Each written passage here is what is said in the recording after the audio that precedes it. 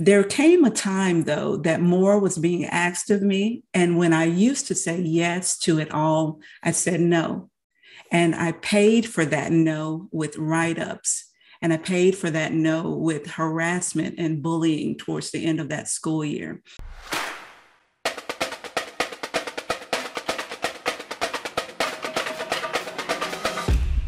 Welcome to Shout Your Cause with Sally Hendrick, a digital magazine where you can get found, get heard, and get inspired with content that challenges us to be globally minded. Our focus is on raising awareness around social justice issues, cultural differences, and to bring you the people dedicating their lives to tackling challenging topics as their way of giving back. Let us be your advocate to make your voices heard around the world. That's Brianna Henderson, the educator's advocate, as found on various social media platforms. Brianna has been in the school system from private to public education and has been part of the administration as well. During the pandemic, she took a stand against what she describes as harassment and bullying to do more and more with less and less. It didn't go too well for her, so she has branched out to start her own advocacy project for educators to be heard and understood. 15 years in education, totally. My last position was as an assistant principal. And it was in that role that I noticed that there needs to be advocacy for educators that is apart from the system itself. Now, I know that we have unions and all of these other things, but there needed to be a private entity.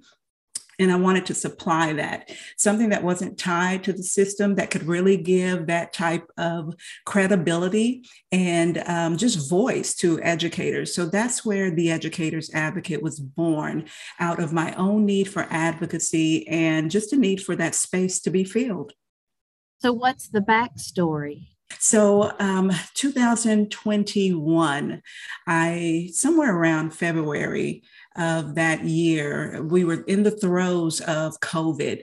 If you remember, coming out of 1920 school year into the 2021 school year. And I had a unique position on the campus as the assistant principal. I was the main administrator. The head principal went to and fro between campuses. So my plate was extremely full, but I loved what I was doing. There came a time, though, that more was being asked of me. And when I used to say yes to it all, I said no. And I paid for that no with write-ups. And I paid for that no with harassment and bullying towards the end of that school year. And then there came a need for even legal attention to help sort out that particular situation.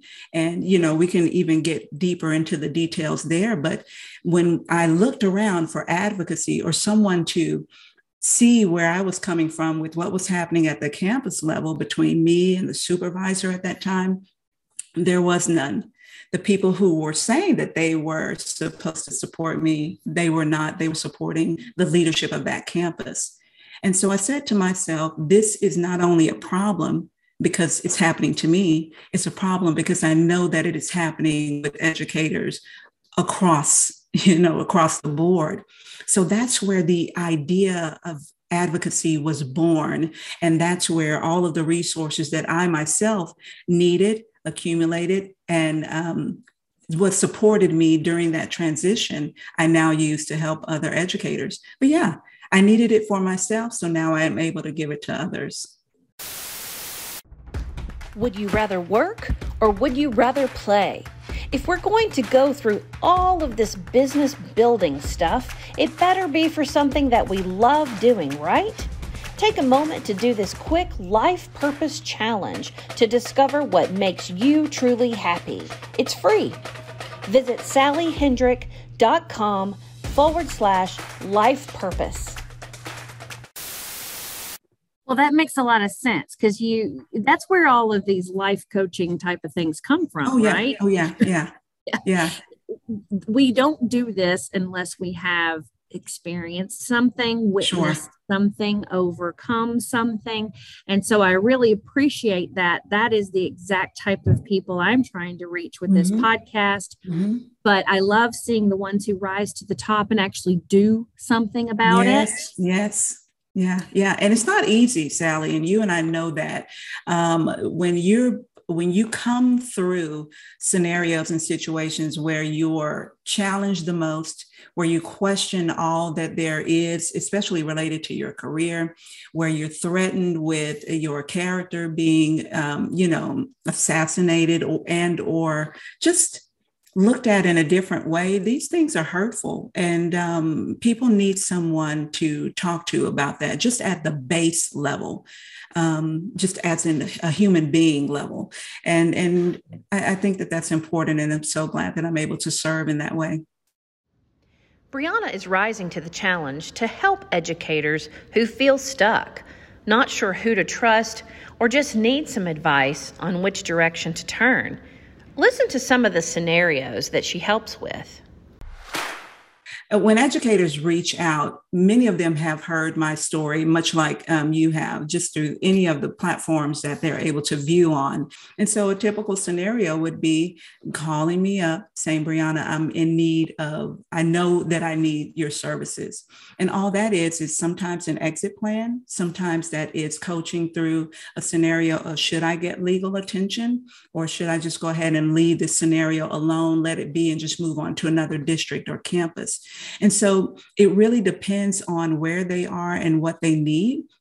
And I take them through my 10 steps checklist for the career changing educator, which is a checklist that I created based on where I've been and been able to see exactly where our educators are. Because, Sally, there's no profession like education in that we so intertwine ourselves with the work. And when we talk about leaving, we're talking about a loss that feels like a family member loss. It's not it's not a careless decision that they're making. So when they come to me, they appreciate that I've been there, done that. I know the lingo and language, and I can truly speak to where they are. Do you want to stand out from the crowd with your content? Come discover how to market yourself as an expert, as a change maker, as a positive influence on other people's lives. With the Exponential Marketing Club, you will learn the ins and outs of content marketing that makes a difference in the world. Visit sallyhendrick.com/club. Can we speak to some of the things that may be going on system-wide, systematically? Granted, there's political agendas going on. Yeah. There's a lot of things that are happening. What is your take on what's happening with legislation around teachers, the unions that are, whatever's happening there? What about all of this probably false pretext about CRT and other things like that? What's going on? Oh, man, you name it. So here's the thing. When there's an opportunity to capitalize and or exaggerate issues, we're finding that going on right now. Some of it is an over-exaggeration. Some of it is very, very clear that there is an agenda that many aren't publicly speaking about. But I'm looking at education, and have been for a while now. It's a big dollar business. And at the end of the day, there are political agendas that are more into the system of it all and the process instead of the people. Educators that I talk to, we're hands-on with the people, and that's where the love is. But this is a system, and the system itself is cold and does not care for it's the persons who are involved, especially at the grassroots level where teachers are. So when you have unions who are looking at and talking with educators who are then sometimes a part of that system and or not, it just depends on who you speak with. But we're talking federally, we're talking from Washington and its agenda that's pushed down to the state level, and then the state level having its own way of dealing with things, depending on the monies that the state receives, depending on who's in office, depending on if they're wanting to get reelected to office. So you just have this whole trickle down effect, if you will, of how our system is really, really breaking, even more so exasperated by COVID. And we saw it before then, but more so even now. parent involvement, parents' needs, parents, and some of it is beautiful, then some of it is detrimental to what's going on in the classroom. And what's being asked of the educator, this is the greatest point in all of this. What's being asked of the educator now is, in short, ridiculous. And that's the word I'll just stick with, ridiculous. Can you elaborate a little bit more on like anything that specifically that is ridiculous, and real examples? Yeah. So educators who this year we've gotten more away from the virtual and the in classroom, and that's in some states, even in some districts. But when an educator is asked to duplicate themselves to an online presence and an in-classroom presence, instead of just having a teacher who's dedicated to virtual teaching and a teacher who is dedicated to in-person, that teacher is split in that way, and the nuances and needs of those students who they teach is totally different. So it's everything I was doing times two. And then, of course, we have here in the state of Texas, the bill that was passed regarding our students need to be able to read by the third grade level. And so we're going to then educate all teachers K through 3 with what are called reading academies. Well, the reading academies are on your own time modules that you need to attend. And so these are more hours taken away from the educator than they already had. And then, of course, we have the shortage of teachers in the classroom. There are teachers who are leaving. And so teachers are having to cover other teacher classes. They're having to double up with classes. There aren't enough subs, or if there are subs, it's just, so those are just a few examples of how it becomes ridiculous for what you're asking a teacher to do in the time that is allotted with the resources that they have. It just becomes ridiculous. So let me go into a different perspective a little bit. Yes. Let's say that I'm the devil's advocate. Okay. I'm going to say, well, what about the needs, or not the needs, but what about the challenges that the administrators are feeling, the school board is getting? Where does that come into play? You obviously know what the administrative side has to deal with. Oh, yeah. So what is it that you think the administration is missing, or what is it you think maybe what is something maybe you're empathetic about from the administrator's side? So tell us about that, because knowing the challenges of the people that you are maybe getting a lot of heat from usually helps you have an advantage when you're trying to get something in your favor. Oh, for sure. So here's what I know from the administrator at the campus level, and then I'll go up from there. Campuses have more autonomy that you know of as it relates to what the district's overall goals are and mandates are. At the campus level, you may find something going on at one campus in the same district elementary than another elementary campus. So our ability to shield a lot of that weight coming from the top, there is the ability to do that there. So that's number one. Even as a campus administrator, I remember one initiative, there were several initiatives coming down, but I looked at 2 of those and I said, these 2 we don't need to do. And I was a voice in the room to be able to say, yeah, we need to leave these off. I know that we have to do these 3, but these others we don't need to do, not this year. We don't need to load them down with that. So that's one thing that an administrator can do that I don't know that they're doing or even know that they can do, especially a new administrator to the campus. You're just wanting to please the people who just hired you, perhaps. And so you have there at the campus level. Then above that is the district level, who is talking to the state. And so there are conversations that even superintendents are having right now, whether to close schools, especially at the height of COVID, whether to open them, whether to start online, or whether, the first 4 weeks instead of going in person. So there are conversations that they're having that they can say, hey, this is what's best for kids at our level. And you get enough of them saying that and agreeing, then there has to be a stop to what's being pushed down. So we can use our voice. And that's what I want to be able to do for educators, because I know it's being done at the top, or can be done.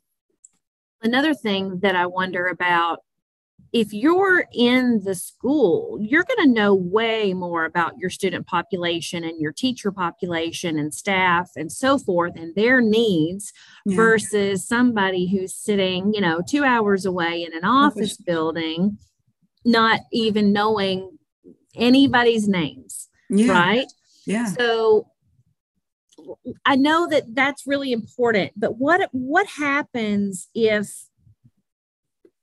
you were sitting on the school board, for example, and you've got a very heated meeting with parents, and you're dealing with something that probably has a lot of, let's say it's been blown out of proportion, maybe. We had a lot of those incidences over the last couple of years with school boards, with mask mandates, with all the stuff with COVID, but it goes beyond that. There's every year, all the time, there's something going on somewhere. Texas, for example, there's a lot of situations going on. You hear about it on the news all the time with the Magnolia ISD, the South Lake ISD, or whatever they're called, and all of these other issues that are happening. And what does a school board member have to do in that type of situation? Yeah, the school boards are unique. And I know that many of them operate differently. But here's what I know that districts who are being most effective do. What they allow for is school board members to first be former educators, which helps. Not all of them have to be, but it gives a different perspective that is unique if there are former educators. Also, parents to be part of the school board as well, to give that unique perspective. And so school boards, if you're in a scenario, much like you just shared, where there are irate parents and it seems like an issue is being blown out of proportion, number one, many people just want to be heard. They want to share and tell their story. So let that forum be there for them to share and tell their story. And if there is indeed a violation that has taken place, actually handle it. That breeds trust. If there is not, speak to it as well, because that also breeds trust, and we need more of that. And so school boards have to really be the voice of not only the campus, but the parents. But don't forget that you don't belong to either one. It's both of them collaboratively. So they're there to really be that unbiased party. And that's our hope that they are. I've found it not to be that way, especially in my instance, which was why advocacy is very important, something that is apart from the institution of it all. But that would make a school board effective if there was that collaborative effort between campus and community. Do you have a dog? Learn unleashed potential dog training secrets with Duke Ferguson. This free video series will get you pro training tips so you can get your dog's attention, eliminate behavioral problems, and enhance your relationship in just 20 minutes a day. Sign up at sallyhendrick.com/dog training. Now, another direction I'd love to just tap into before we get back to how you can really help people. Yeah. Funding. Oh. Funding. Yeah. I don't know a lot about this, but what I do know is that a certain portion of every school district's budgeting or the funding comes from the state. I don't know if there's federal money that goes to the schools or if it just goes to the state and then the state decides. But then the rest of it is funded based on the local area property taxes for the most part. And I'm assuming that's kind of across the board, but maybe it's different state by state. But if that's the case, that is so unbalanced and does not allow for the smartest kids over here to really succeed because their school didn't get enough money because of where they. Yeah. Well, listen, Sally, this is part of what I'm talking about when I say this is a long time coming, what we're seeing, this crumble of everything, because it didn't just begin here with the pandemic 2020. It has been exasperated, and we're seeing it unravel.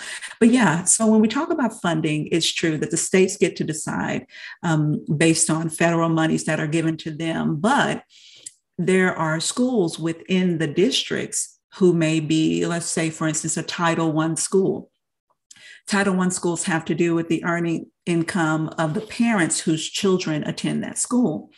Well, if you are what we say below the minimum or income level, low income level is what we call it, then we're going to look at that school as a Title I school, and more funding will be pushed to that school for extracurricular activities per se, or resources to that school. So there is a way that that school can get more funding, but it is not comparable, as you mentioned, to a school in a district that is surrounded by the property taxes of homes that are much higher than that school. So if you have a Title I school in a low housing area, then even that extra fund Title I money does not then make it equal to what is being received here.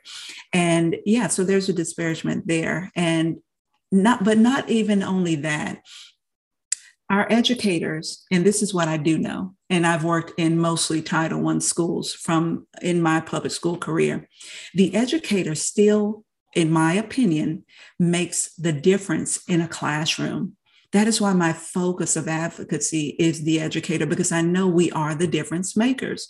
Even in the Title I school, even in the school who's the prep program that's in, Highland Park, if you will, here in Texas, in Dallas area, we make up the difference. We're the difference. So if the educator in the classroom is strong, we have what we need by way of resources. And let me be frank, Sally, we know as an educator how to do what we need to do, even with the little that is given to us. We make it work. But man, if we could have those tools, and if we could have that support behind us, the sky is the limit. Not even. That reminds me, I've got a friend who worked with a textbook company out of Kentucky. Mm-hmm. And I know that textbook company, and I can't remember the name of it, and I won't say it anyway, that textbook company sells the books and the educational materials to the state of Tennessee for our school systems. But what ends up happening is that students will share the books, or they won't even use the books, and there'll be curriculum that's put online in some sort of format, and that'll be for the history class, and then the next one will be for, the science class, and the next one will be for something else.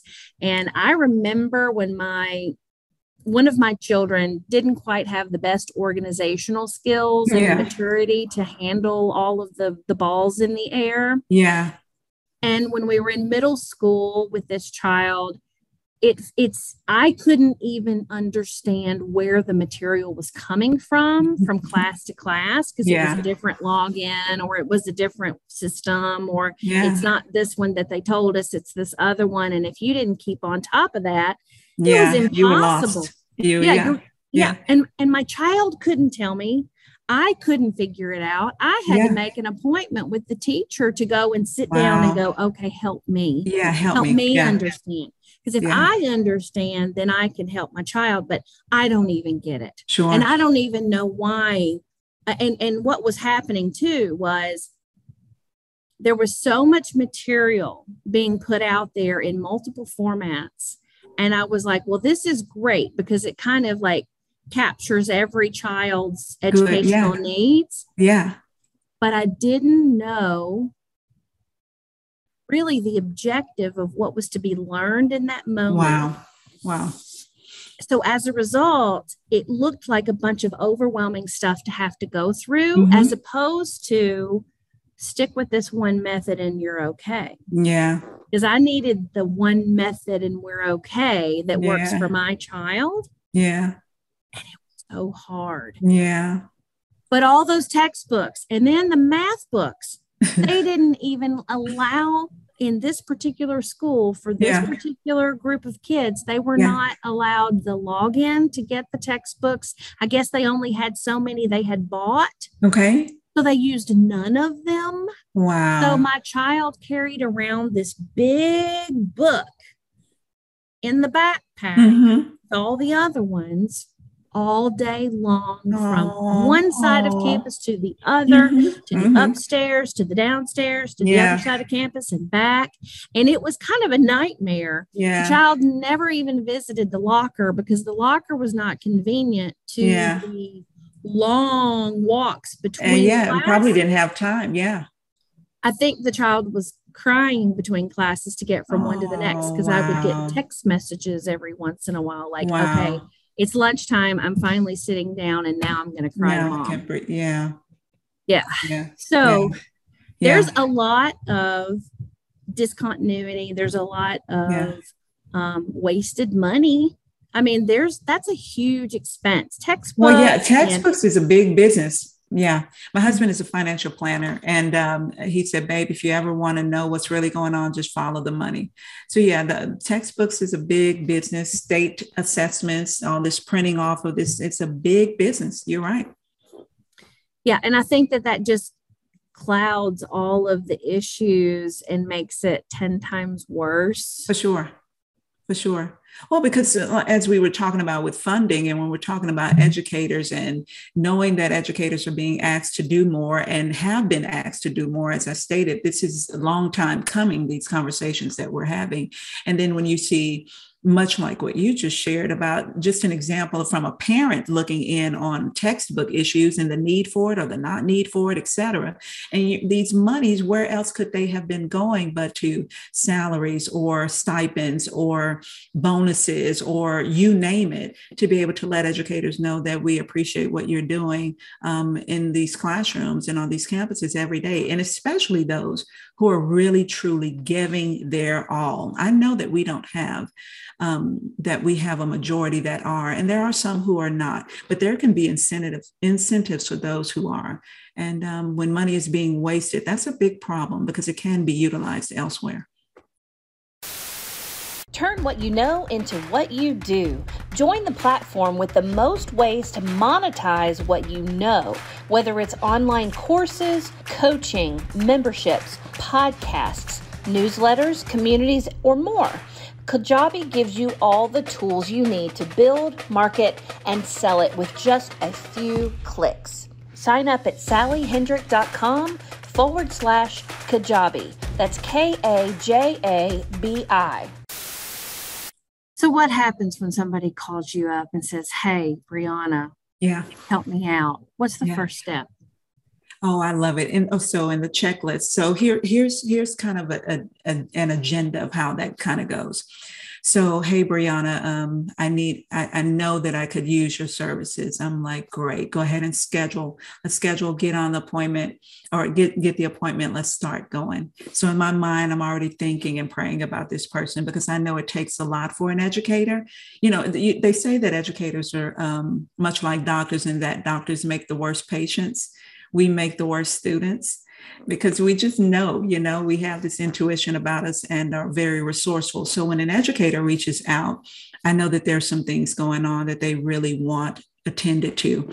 So what that looks like is I want to first hear their story. I got to know what got you to where we are in this conversation. Many of them share hurts with me that we couldn't even discuss, obviously. Many of them have had a great experience with education and simply know I want to just move on, but am frozen in my tracks and don't know what the next steps are. So after hearing their story, I go right into that checklist, that framework, and I get to go through each step. And as they're actively listening, they're looking at which of the 3 steps they really want us to do a dive into. Which ones resonate with them where they are in that moment? And inevitably, I get educators just pulling those 3 that we're going to look at a little deeper. And then from those 3, I want them to push out one that we can take into our next steps together. That is for the educator who is just looking to see what next steps are and to kind of unpack all that has gone on with them. Those educators who go from that consultation move then into coaching. And coaching is where we get to take those elements and really map out what that looks like day to day, week to week, over the course of the 3 months or 6 months, or however many coaching sessions that they want to engage in. But then I just become that person that walks alongside them in that space and encourage them, hold them accountable, challenge them, and charge them to what I know that they can do because of who they are. So that's what that space of time looks like with me. If you're interested in hearing more from Brianna, also known as the Educator's Advocate on Instagram, TikTok, you name it, then visit her link tree at linktr.ee/the Educator's Advocate. She's got a 20-page ebook called Mrs. T's Cup of Culture in both English and Spanish, and she hosts seminars online. Do you ever help anyone who says, I want to go through this process? Yeah. But instead of the outcome being, how can I leave, or where can I go, or what's going to be next? How can I stay and it be okay? I love that. I love that. I've had conversations where we talk about how can I stay? And here's my thing. When I hear an educator saying, how can I stay? I already know you're halfway there. You have already accepted the fact that I feel that I need to stay, but I just know that things are not looking good on the horizon. And I tell them, frankly, it's not looking good now, and I don't believe that it will. And I have to be honest with them in that space, just looking at the landscape. I feel that there's an intentional turning over that is happening. So I want them to know, listen, if you have the grace to stay in this space, no matter what's going on, because there are some things coming down the pipeline, then stay, do what you can. Actively put in place those boundaries that you know that you can make your time, and the job's time, its time. Just do the things that you know to do to keep yourself isolated and insulated, if you will, from all that is going on, because the gifts are still there. And if they're wanting to stay, I encourage them to do so. People do this in regular careers too, not just in teaching. They take on too much. They let it overwhelm them. They think if they gave it to me, then I'm expected to do it, and I need to do it because I want to get that raise, or I want to get that promotion, or I want to do whatever. Yeah. But what ends up happening is that person maybe gets more efficient with what they're doing. Maybe they create great systems with it. Or maybe they don't really know how to do that part, that process improvement part, and they just really are tapped out all the way. Yeah. And they just can't take one more sip. Yeah. No more sips. No sips to give. No, I'm done. Yeah. or to take. Yeah. Is this the time when teachers really do need to say enough is enough? And yes, I may walk out the door and you're going to have to hire 2 people to replace me. Yeah. Or this is it. The buck stops here, and this is my boundary. Here's my threshold. And then the administration is just going to really have to do something. The sad part is that what happened to you was you were reprimanded for it, as opposed to being respected for holding your boundaries. Yeah. And you know what's unique about what you're sharing is I was on the forefront of people coming in with boundaries regarding their experience at the campus level. And mind you, mine was unique. They threw away that whole thing once I left because it was just, it was interesting to say the least. But now what I'm seeing is that administration, even at the district level, they're coming in with these wellness activities.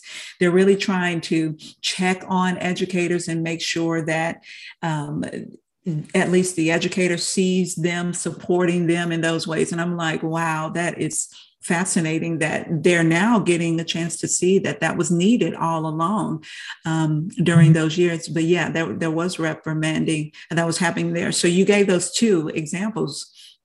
And you said the one on the one end, tell me that again. You said on the one end, I'm done, or on the other end, what was the second one? I think it was like, you finally reached my boundary, and you're either going to have to come support me for me to be able to, for us to be able to get this done, or you're going to have to hire an additional person, because if I walk out the door, you're going to have to hire two. Yeah. Okay, good. So Sally, both is happening. And so you have that individual who knows they're done. They were done back in December. They are just holding on. They were done when they came to school in August, because all through the summer they were racking their brain, and now they're just holding out because they have missed the mark, and now they'll have a penalty if they were to resign or retire during their their contractual hours. When people are done, I'm telling you, they're done. They'll leave on a Tuesday. But then there are those, like you said, hey, I'm not afraid anymore, and I'm going to set my boundaries, because I know, and an educator in the classroom knows, when they tell you to come in and do X, Y, Z, you can get the same outcome with ABC, And if the outcome is what we're looking for, then allow me the autonomy to do it my way. That's on my time, and all of that. The outcome is what it is. So we know how to make that adjustment. So both, to answer your question, both is happening. And I'm loving, though, to see the second in play, because I feel that educators having a voice and speaking up for themselves, and not having this sense of these things are happening to me, and this victim position, I really am enjoying seeing this profession act more like those who are in other professions that stand up, in other, like, private sectors. And so we really need to adjust our mentality and behavior in that way. And sometimes it's a matter of confidence and saying, am I being wimpy by not being able to do this? Or am I standing up for myself and being strong and not doing something because I know that this other way is better? Now, when it comes to the schools being squeezed for all of these different things, there's so many. I almost believe that a lot of the state laws that are happening, where they're really squeezing the teachers and squeezing the teaching and what they can teach, what they can't teach, and all of that. I think it's almost like this is noise to rattle you so hard that you're going to make a better system in the process, but you're going to be broken down all the way to the core first. I was talking to, you mentioned critical race theory, CRT earlier, and here's what we know. The states give standards for the educator to teach at their, respective levels, classroom level, whatever grade level. And so these things, as you mentioned, are noise, but I'm looking at it like this. When you see all of these push outs and these initiatives, especially that are coming from district level and or parent complaints saying, teachers, this is what we need you to do differently. I'm feeling that there is a true push out that is happening, that is wanted to happen, so that the new come in and see what's happening now as their reality and always has been experience. There is no going back to any of the old way with the new teacher. You can see it even across state levels and districts where they're giving bonuses to teach first year teachers whose income is exceeding even some of the teachers who have been in education for many, many years. And so I'm really believing that they're okay with this push out that is happening and these changes that are being made. And when the new come in, the new crop will say, oh, this is just the way we do it, and have always done it. So I'm interested to see. I'm keeping an eye out. I'm hopeful that something better does come out of it, but there's a lot of pain to go through before that happens. It's kind of like that volcano that destroys everything, but then you see all these little sprouts that start to come up, and the fauna and all and everything that comes with that ends up creating a whole new horizon. And that's the case, though, in so many systems around the world right now. Yes, yes. Yeah, yeah. And that's why people ask me, Brianna, why not so much so an advocate for education? No, that's why I really want educators, persons who have dedicated their lives to in the service of children.